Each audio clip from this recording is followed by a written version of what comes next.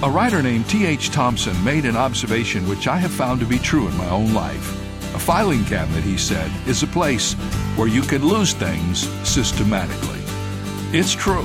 Let's face it, some of us are more organized than others.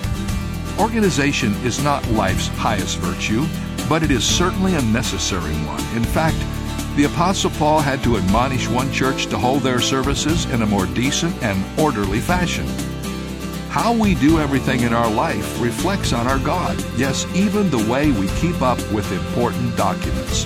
And this is David Jeremiah, encouraging you to get on the road to new life. Discover God's orderliness on Route 66. Route 66, driving the word home.